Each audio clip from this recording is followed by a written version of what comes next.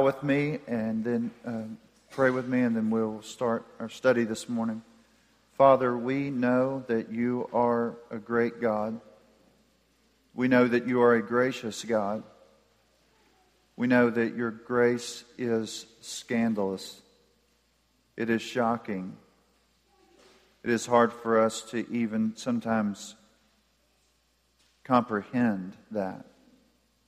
The powerful picture on display this morning, I hope, will permeate our lives.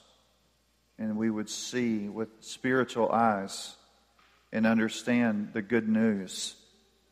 We know, Lord, that the Gospel of John was given to us so that we may believe that Jesus is the Christ, the Son of the living God. And by believing, we might have life in His name. Pray this morning that we would, if we are here in unbelief, that we would believe. And if we are here struggling in our belief, we would be firmed up. And if we are here this morning believing, trusting, that we would have a greater understanding, a greater knowledge, a greater love for Christ and what He's done for us. It's in His name we pray. Amen. This week, as we're looking at this, like I said, we'll look at the first 42 verses. And we are going to see Jesus interact with a woman, but not just any woman, a Samaritan woman. And not just any Samaritan woman, a Samaritan woman who's an outcast even among her people. The thought that Jesus would speak to her is shocking, that He would address her, that He would talk with her, even understanding, even if He didn't have an understanding of who she was, the idea that He would be doing so would be shocking. But with His knowledge, as we will see, of her past and her present, we're still amazed by what He does here. It's interesting, if you look at chapter 3, if you were with us, or maybe you weren't, if you know the story of Nicodemus, you know that these two stories are, in many ways, or these two people are the exact opposite. One author noted, John may intend a contrast between the woman of this narrative and Nicodemus of chapter 3. He was learned, powerful, respected, orthodox, theologically trained. She was unschooled, without influence, despised, capable only of a folk religion. He was a man, a Jew, a ruler. She was a woman, a Samaritan, a moral outcast. But both needed Jesus. Jesus knows that the moral and the immoral both need Him. Jesus will show us today what it means to embody grace and truth. John 1:14 says, "And the Word became flesh and dwelt among us, and we have seen His glory, glory as the only Son from the Father, full of grace and truth." Some of you here today may say, well, I feel like this woman. I feel like the woman that is presented in the story, if she is an immoral woman, you could sign my name next to hers. And you might ask yourself, like, what would Jesus say to me? How would Jesus respond to me? And I would just think it's important for you to understand that Jesus draws close to sinners, the brokenhearted, those who are in great need. He saves sinners like you and me. Sometimes those sinners, as I mentioned, are like Nicodemus, who seem to have done everything right. And sometimes those sinners are those who look like they've done everything wrong. But they both need Him. John Piper states, when we see Jesus later in the story, knowing how many husbands this woman has had, we get the definite impression that nothing is happening by accident here. Jesus is seeking this woman's salvation, knowing everything about her. When Jesus says to her in verse 23, true worshipers will worship the Father in spirit and truth, for the Father is seeking such people to worship Him. It's hard not to think, Jesus is the hound of heaven. The Father is seeking, pursuing her worship, and He is seeking her through Jesus. This is John's version of the prodigal son, only here it is a prodigal daughter, and the Father is seeking her worship. So just like Jesus ate with tax collectors and sinners in Luke 15, He is willing to share a drinking cup with a Samaritan adulteress. So let's look at this. I think it's helpful for you this morning as we look at John 4 and just go ahead and begin in it. And I just want you to see, and I think this is a good outline that I noted. It's in 4, 1 through 15, you see Jesus as graciously purposeful, relational, and superior. It's something we'll see His grace kind of permeate, but you're going to see it kind of develop in a very purposeful way. So we start here in chapter 4. We're not going to read every verse this morning. We have a lot to cover. But when you're looking here in chapter 4, you'll notice that Jesus finds out that the Pharisees are hearing, the religious leaders are hearing what is going on with His ministry, and so He's going to depart to Galilee. He's been in Judea. He's going to Galilee. If you know much about it, you know the southern region was kind of Jerusalem was there. It's the hub of the religious center kind of the Jewish world and society. It is really, Galilee would be kind of like the country people in a way, and then the more like, I guess you could say, the center again of Judea, and the center is kind of found in Jerusalem of all of their activities and their worship and all of those things. And so there were more zealous, probably a concentrated picture of zealous people there. And so Jesus is facing trouble, he knows, from the Pharisees, and you see it throughout the Gospels. He's going to be facing those type people that are going to come after Him and question Him and ultimately say, crucify Him. And so He is leaving, He's departing. For one reason, His time hasn't come. On another kind of front, I think it's important to understand that His trip through Samaria was not by accident, and His trip at that particular time was not by accident, and that at the moment that He sat down at that well, that was not by accident.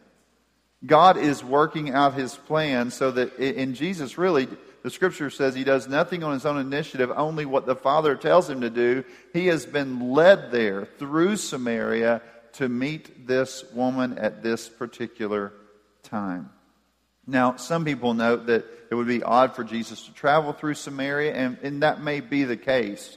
There's kind of some thoughts about that. Some people would say the Jews generally just kind of didn't go through Samaria at all. I've read some other things where that for convenience sake they would travel through Samaria, but they would not want to really interact with the people. But I think it's just important just to stop real quick. For some of you, you already know all this, so we'll just make it quick. But just know the Samaritans are basically, if you kind of studied any of Jewish history, the kingdom was united, then it became divided. There was a northern region and a southern region. And 722 BC or whatever, the Assyrians came in and they took the northern kingdom, the northern 10 tribes, and they carried them off. Really, most of the prominent people were carried away. But there were some Jews left there. And then the Assyrians sent some other groups of people into that region. And these Jews that were kind of the less prominent were left in this northern region, and these other people come in and they intermarry, and it's kind of a perverted race of people. And they began to eventually they worshipped in a different way. They didn't go into Jerusalem because they weren't even considered by the Jewish people as Jewish anymore. And so they were kind of this perverted group of people and an unclean kind of people and kind of a wretched people. And so that's kind of how they were seen. The Jews, one author noted it this way, he says, not only were they seen as children of political rebels, but as racial half-breeds whose religion was tainted by various unacceptable elements. And so everything about them was somewhat disgusting. They did not want to be around them or be a part of them. Okay? So it's just one of those aspects I think that people need to know going into this story, because we see Jesus interacting with her, and it's shocking. to a Jewish reader, to the Jewish mind, to the first century church. A lot of different things would probably they would be considering and wondering about that. Now, as we move forward in verses 5 through 9, you're going to see Jesus comes to this town, Sychar. He goes to this place where Jacob's well was there. He's going to sit down at the 6th hour. He's wearied from his journey. The 6th hour would be like noon. And so he's there at noon at the hottest part of the day. And what we find out is when he sits down, he speaks to this woman, and first he sends the disciples away to go get food. And then he speaks to this woman and says, "Give me a drink." And the woman says, "How is it that you, a Jew, ask for a drink from me, a woman of Samaria?" And so she's kind of wondering, like, what is going on with you? How could you ask me something like this? She couldn't imagine a Jew doing this. Now, again, John Piper, I thought this was interesting. He described it in this way. Jesus, it would be like standing by the fountain marked colored, watching a black woman fill her water bottle, and then for all to see says, "Can I have a drink from your water bottle?" It's kind of like that. It's a shocking moment, because you're saying, we understand that. That makes it kind of hit the ground, I get, for us. We understand that goes on in many different cultures at many different times, but you notice him here. It really, he goes on to say, we might read this and think, Jews have no dealings with Samaritans, but it really is this way. Jews don't use together with Samaritans. They wouldn't use the same bucket. They wouldn't want any part of them in any way tainting them. Some of you may have remembered a time like that in American history, but we see Jesus transcends all these things and demonstrates that red, yellow, black, and white, they are precious in His sight. You see this desire to see people come into the kingdom. And He reaches out. His interest is not just in the Jewish world. It will transcend that. It will move throughout all the world. Verse 10, Jesus answered her, "If you knew the gift of God, and who it is that it said to you, 'Give me a drink,' you would have asked Him, and He would have given you living water." Now, when we deal with John, and this is something some people don't read their Bibles very broadly and think about what is taking place across the whole of biblical history. But I think it's very important. We did that in the Revelation a lot. I'd say, listen, do not read the Revelation forward, but read it backwards, John's really good about bringing in concepts to help you understand the big picture, if you will. And in the Old Testament, God declares at one time in Jeremiah, He says, "My people have committed two sins. They have forsaken me, the spring of living water, and have dug their own cisterns, broken cisterns that cannot hold water." That is, they have rejected the fresh running supply of God and His faithful goodness, choosing instead the stagnant waters of cisterns they themselves prepared, discovering even then that their cisterns were cracked and leaving them with nothing to sustain life and blessing. Humanity. That's what you see over and over with them, right? Is we want to sustain ourselves by our own hands. We want to kind of get to that place where we don't need anything to help us along the way. In a way, it's almost like they have left the true life for something that ultimately will bring death. The prophets even looked forward to the living water that would flow out from Jerusalem. They would speak of that. It's kind of like speaking of His grace and the knowledge of God and the life-transforming power of the Holy Spirit. Isaiah speaks of that and the cleansing that comes. All of that stuff is kind of like this living water. It's tied to that. D.A. Carson says, in this chapter, the water is the satisfying eternal life mediated by the Spirit that only Jesus, the Messiah and Savior of the world, can provide. That's what we're looking at here. And I think that's kind of a good place for you and I to stop and say, are you living as if in your own strength, that's really all you need? Your strength is all that you need in life. Are you trusting in what your hands can provide to bring you happiness and joy? Are you trusting in what your hands can provide to bring you happiness and joy? Are you looking to earth's treasures and pleasures to rescue you? Do you just see the earthly rather than the heavenly, that heavenly things will satisfy? And we have to constantly examine ourselves. It's a very difficult thing for us. Verse 11 and 12, the woman said to him, Sir, you have nothing to draw water with. The well is deep. Where do you get this living water? Are you greater than our father Jacob? He gave us this well and drank from it himself, as did his sons and his livestock. It's almost like saying, hey, Jacob had to dig the well. Like, how are you going to, she's thinking earthly. How are we going to deal with that? He had to dig a well. Like, how are you going to provide? You don't even have anything to dip water out. You have no resources available here to do what you're telling me you're going to be able to do. Verses 13 through 15, Jesus said to her, Everyone who drinks this water will be thirsty again, but whoever drinks the water that I will give him will never be thirsty again. It's like he's saying, I am greater than Jacob. And what Jacob's wells provided for you all this time has nothing to compare to what I'm going to provide. The water that I will give him will become in him a spring of water welling up to eternal life. The woman said to him, Sir, give me this water so that I will not be thirsty or have to come here to draw water. She's still thinking in the natural realm. Natural water. She's thinking like some kind of fountain of youth kind of thing where she would drink it and maybe she'll never need any water again. This wonderful kind of maybe idea that she'll never have to work again or never have to go here and do all of that it takes to provide her for her daily needs of water.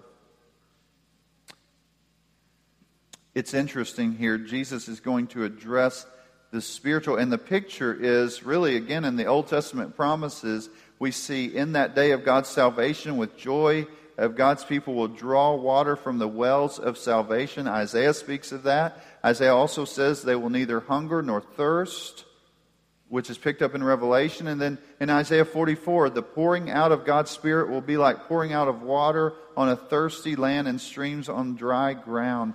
It's all of this eternal life imagery Jesus is picking up and bringing to this woman and saying, I am bringing you a water where you'll never thirst again. Let me ask you something. Are you seeking to find salvation, satisfaction? Are you hoping in something other than Jesus?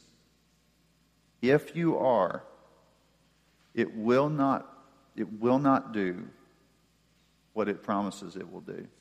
You will always be in a dry and barren land. It will ultimately lead to your eternal death if you're choosing anything other than Him. Jesus is promising eternal joy and satisfaction, and He is calling her to come to Him. Now, I think that's something we struggle with, oftentimes a tendency to think in the earthly security today. I need security right now. I'm looking for that. And He is promising an eternal security, an eternal rest, and an eternal joy. Now, you get into this passage and you're like, man, you see Jesus graciously doing all these things, coming to her, speaking to her. All of that's taking place. And then in verse 16, there's a shift. Jesus is going to confront and comfort at the same time. But I just want you to see that because it's really interesting. In verse 16, if you haven't read this many times, you say, Jesus said to her, go and call your husband and tell him to come here. It's like, what in the world? What does this have to do with living water and eternal life and all that? What in the world? What does this have to do with that? Well, when you look at that here, go call your husband and come here. And she says, I have no husband. He said, you're right that you have no husband. You've had 5 husbands, and the one you are with now is not your husband. And she said, what you say is true. I perceive that you are a prophet. Now, I just want you to think about this just for a moment. What is going on here? Jesus is showing her what living water is all about. That's really, I think, what's going on. Jesus is saying, listen to me, you think your greatest need is water, physical water? But I'm telling you, your greatest need is that you have a sin-parched soul. You really are like drying up from a spiritual standpoint. You are famished. You're hopeless from a spiritual standpoint. And you really don't really understand that yet, but I want you to see that. And so what he does is he brings to the surface her greatest, really, if you were to say, what is she most guilty of in this life? What has she done wrong? What kinds of things is she doing now? He's bringing all of that up. And why is he bringing all that up? He's bringing it up so that she will see her sin and see her need for him. That's what she's doing. I mean, that's what he's doing with her. I think he's saying, in a prophetic way, he's saying, listen to me, I'm going to show you the water that you truly need. And so what I'm going to do is I'm going to show the deadness inside your life, and I'm going to lift it up. And then I'm going to show you how you can ultimately be healed.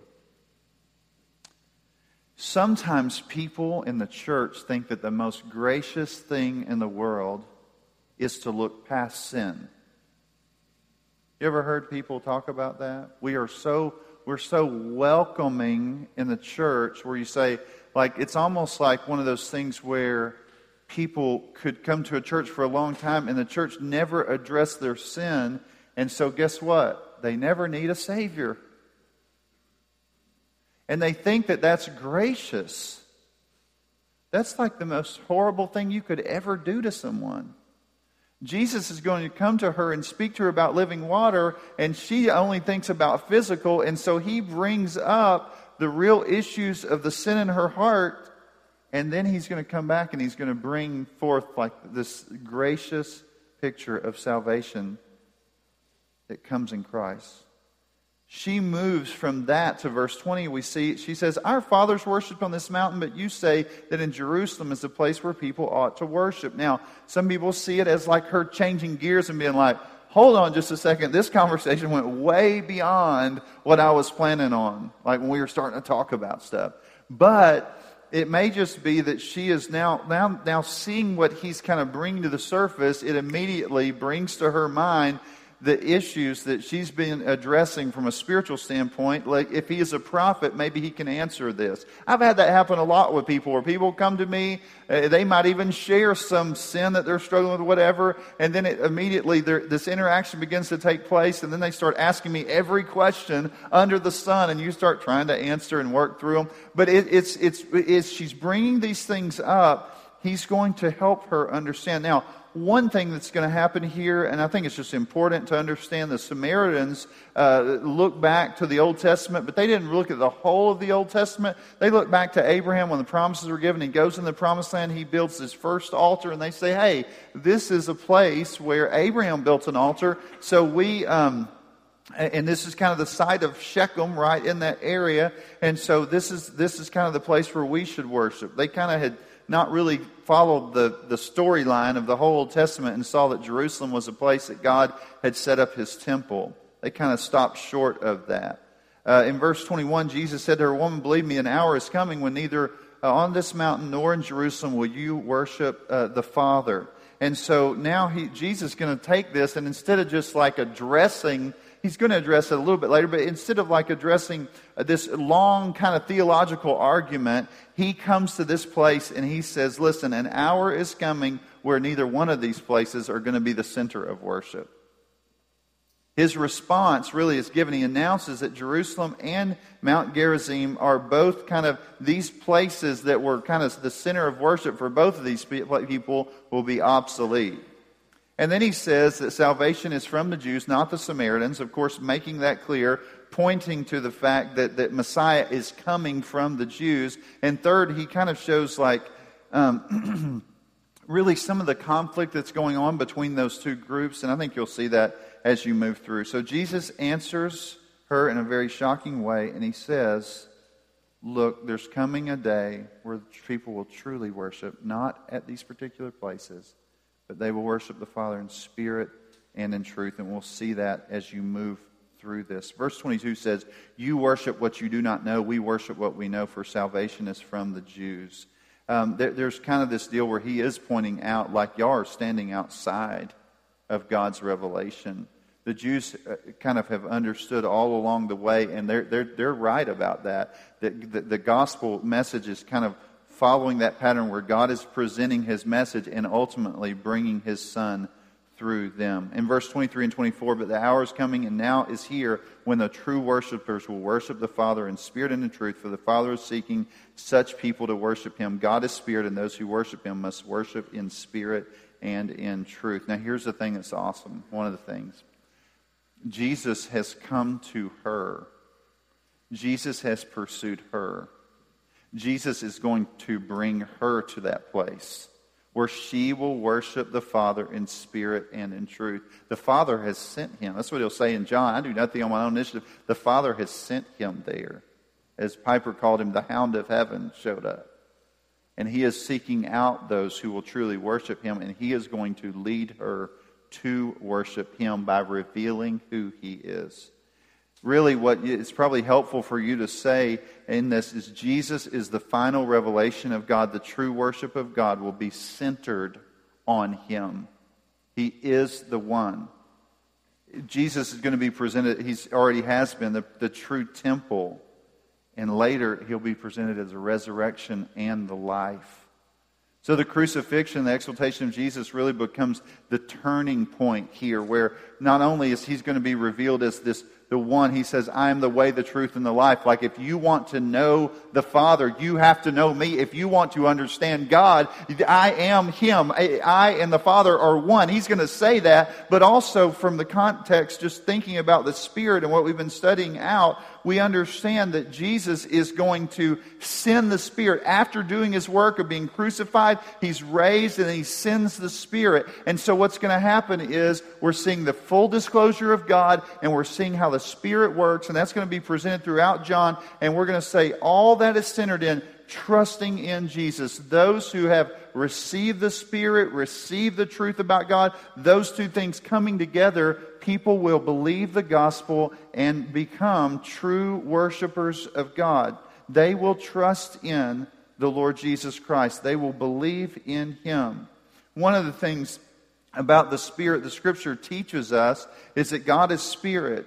God is invisible, divine, as opposed to human. He's life-giving, unknowable by human beings unless the Father reveals Himself to them by the Spirit. We found out earlier that Jesus is going to baptize us in the Spirit or by the Spirit. And so He is doing this work of bringing dead people to life. So Jesus has to bring that about. And we also know, again, that this Spirit is a Spirit of truth. He helps us understand and grasp these marvelous things about Jesus, to center our lives on Him, to trust in Him, and to live for Him. I think it's important, and this kind of could get you bogged down thinking about the Spirit and truth aspect, but I think it is important for you and I to stop and consider, what is He saying to her? He is saying to her, listen, y'all are talking about worshiping here. The Jews talk about worshiping here. There's coming a worship centered around me, that these people who worship me will worship me certainly empowered by the Spirit, renewed by the Spirit. They've been caused to be born again by the Spirit. Their spiritual eyes are open, and they believe in the truth that is found in Jesus. He is the truth. He is the hope. He is what you're to trust in. And all of that, I think, is what we're talking about here.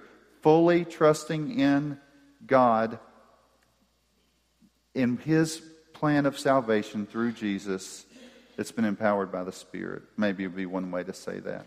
Verse 25 and 26, the woman said to Him, I know that Messiah, when He comes, will tell us all these things. And Jesus says, I who speak to you am He. He has pursued her. He has revealed to her that she needs something that she doesn't even understand it. He has called her really to understand her sin. He kind of brings that to the surface, and then He's pointed to her that He was the true Messiah, the hope, the salvation that she said she was looking for ultimately here. Verse 27, just then the disciples came back. They marveled, and he was talking with a woman, but no one said, "What do you seek?" or "Why are you talking with her?" So the woman left her water jar and went away into the town and said to the people, "Come, see a man who told me all that I ever did. Can this be the Christ?" They went out of the town and were coming to him. They're shocked. The disciples are shocked that she is really like this one, that he's involved with her at any level. But then you see here that Jesus is like working in her life, and they're watching that unfold. And as they see it, they're shocked by it. But she just drops her water jar and runs off into town to share with others what he's done. Now, verse 31 and 32. Meanwhile, the disciples were urging him, saying, "Rabbi, eat." But he said to them, "I have food that you do not know about." It's like Jesus is so satisfied by doing the will of the Father. It overwhelms him. There's something so wonderful and marvelous that's going on. He's forgotten about food in this moment. Doing the will of God is the most joyous thing for him. Verse 33 and 34, the disciples said to one another, "Has anyone brought him something to eat?" Now they're just thinking in the physical, not being able to see what's going on spiritually. They can't see this great demonstration here before them. Jesus said, "Do you not say, there are yet 4 months, then comes the harvest? Look, I tell you," again, a physical thing, "Look, I tell you, lift up your eyes and see that the fields are white for harvest."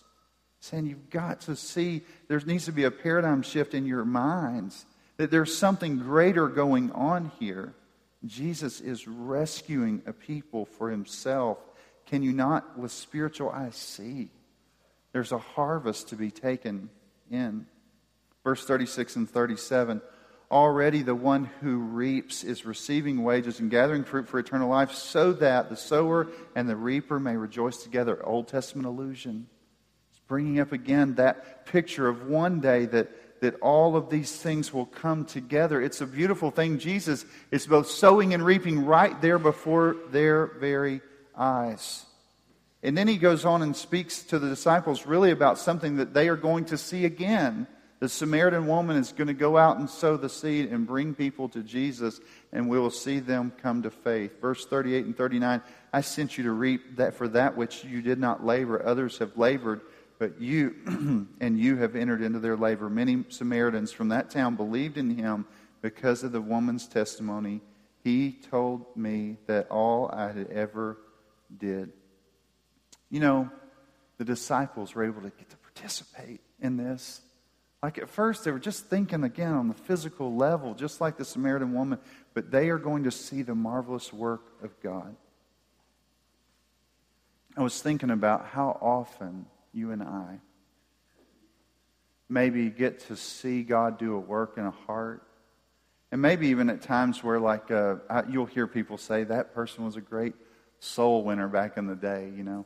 And or so and so, like they this person came to faith here, and this person came, and all this stuff. Sometimes even when I've watched God save somebody and bring them to faith, I've forgotten that I wasn't really that big a part of it, you know.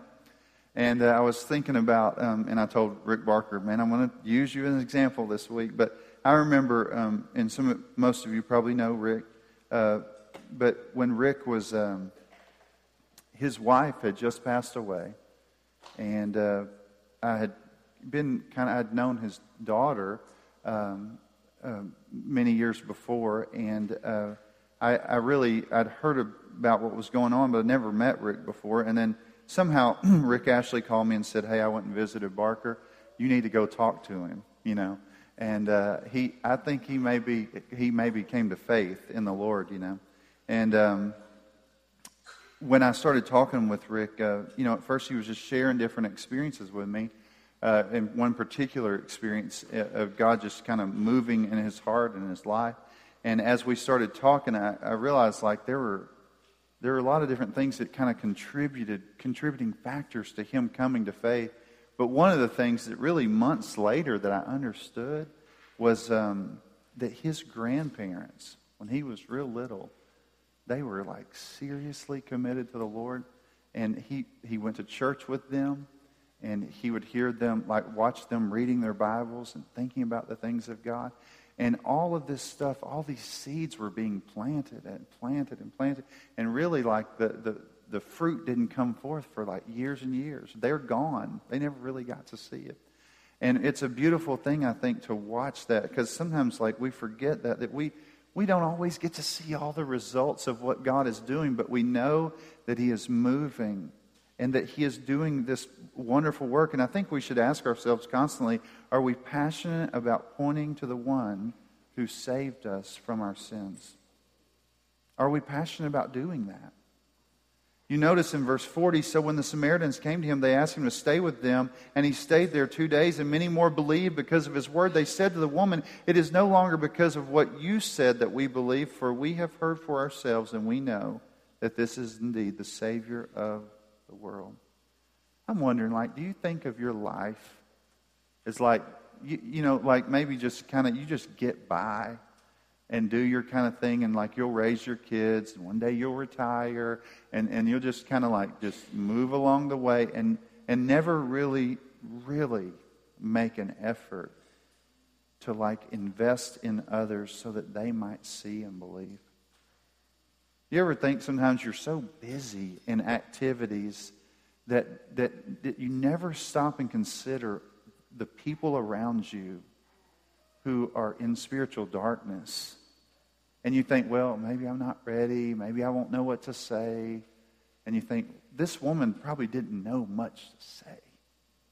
All she knew was he knew everything about her, but he had offered her eternal life. And I think for us, sometimes we need to just stop and say, listen, like at the heart of this, Jesus is the living water. Jesus is the prophet. He can see into the hearts of humanity. Jesus is the Savior who makes true spiritual worship possible. Jesus is the Messiah. Jesus is the Savior of the world. What do we know about people? They need to be saved from their sins. What are we to do with this knowledge? Share it with others. How long will it take you to get ready for that privilege of sowing and reaping? About as long as it does for someone to listen to that story and then drop their jar and walk back into town. So what about you? What do you do with this? I think what you do with it is you say, Jesus is about sending people out. The Father sent the Son. The Son sent the Spirit. The Spirit is moving in His people. And He is sending them out to say, there is only one hope. And you have it. So I hope that we as a church will take that and carry it into a dark world and promise people more than physical. There are plenty of churches out there. You know what they're promising people? Physical, tangible. There are plenty of voices in the world out there saying physical, tangible blessing, salvation, and these things. But these are the words of eternal life. Let's pray. Father, we thank you for your word. We ask that you would give us a greater understanding of the glorious grace of the gospel, that we would see that both religious people and irreligious people need the gospel, that we may not understand everything about it, but we do know that He is the living water and that people are in drought and they need it. And whether they even know it or not, they need it. And so we ask that you, by the power of your Spirit, would send us out and make us useful vessels for your glory. In Christ's name, amen.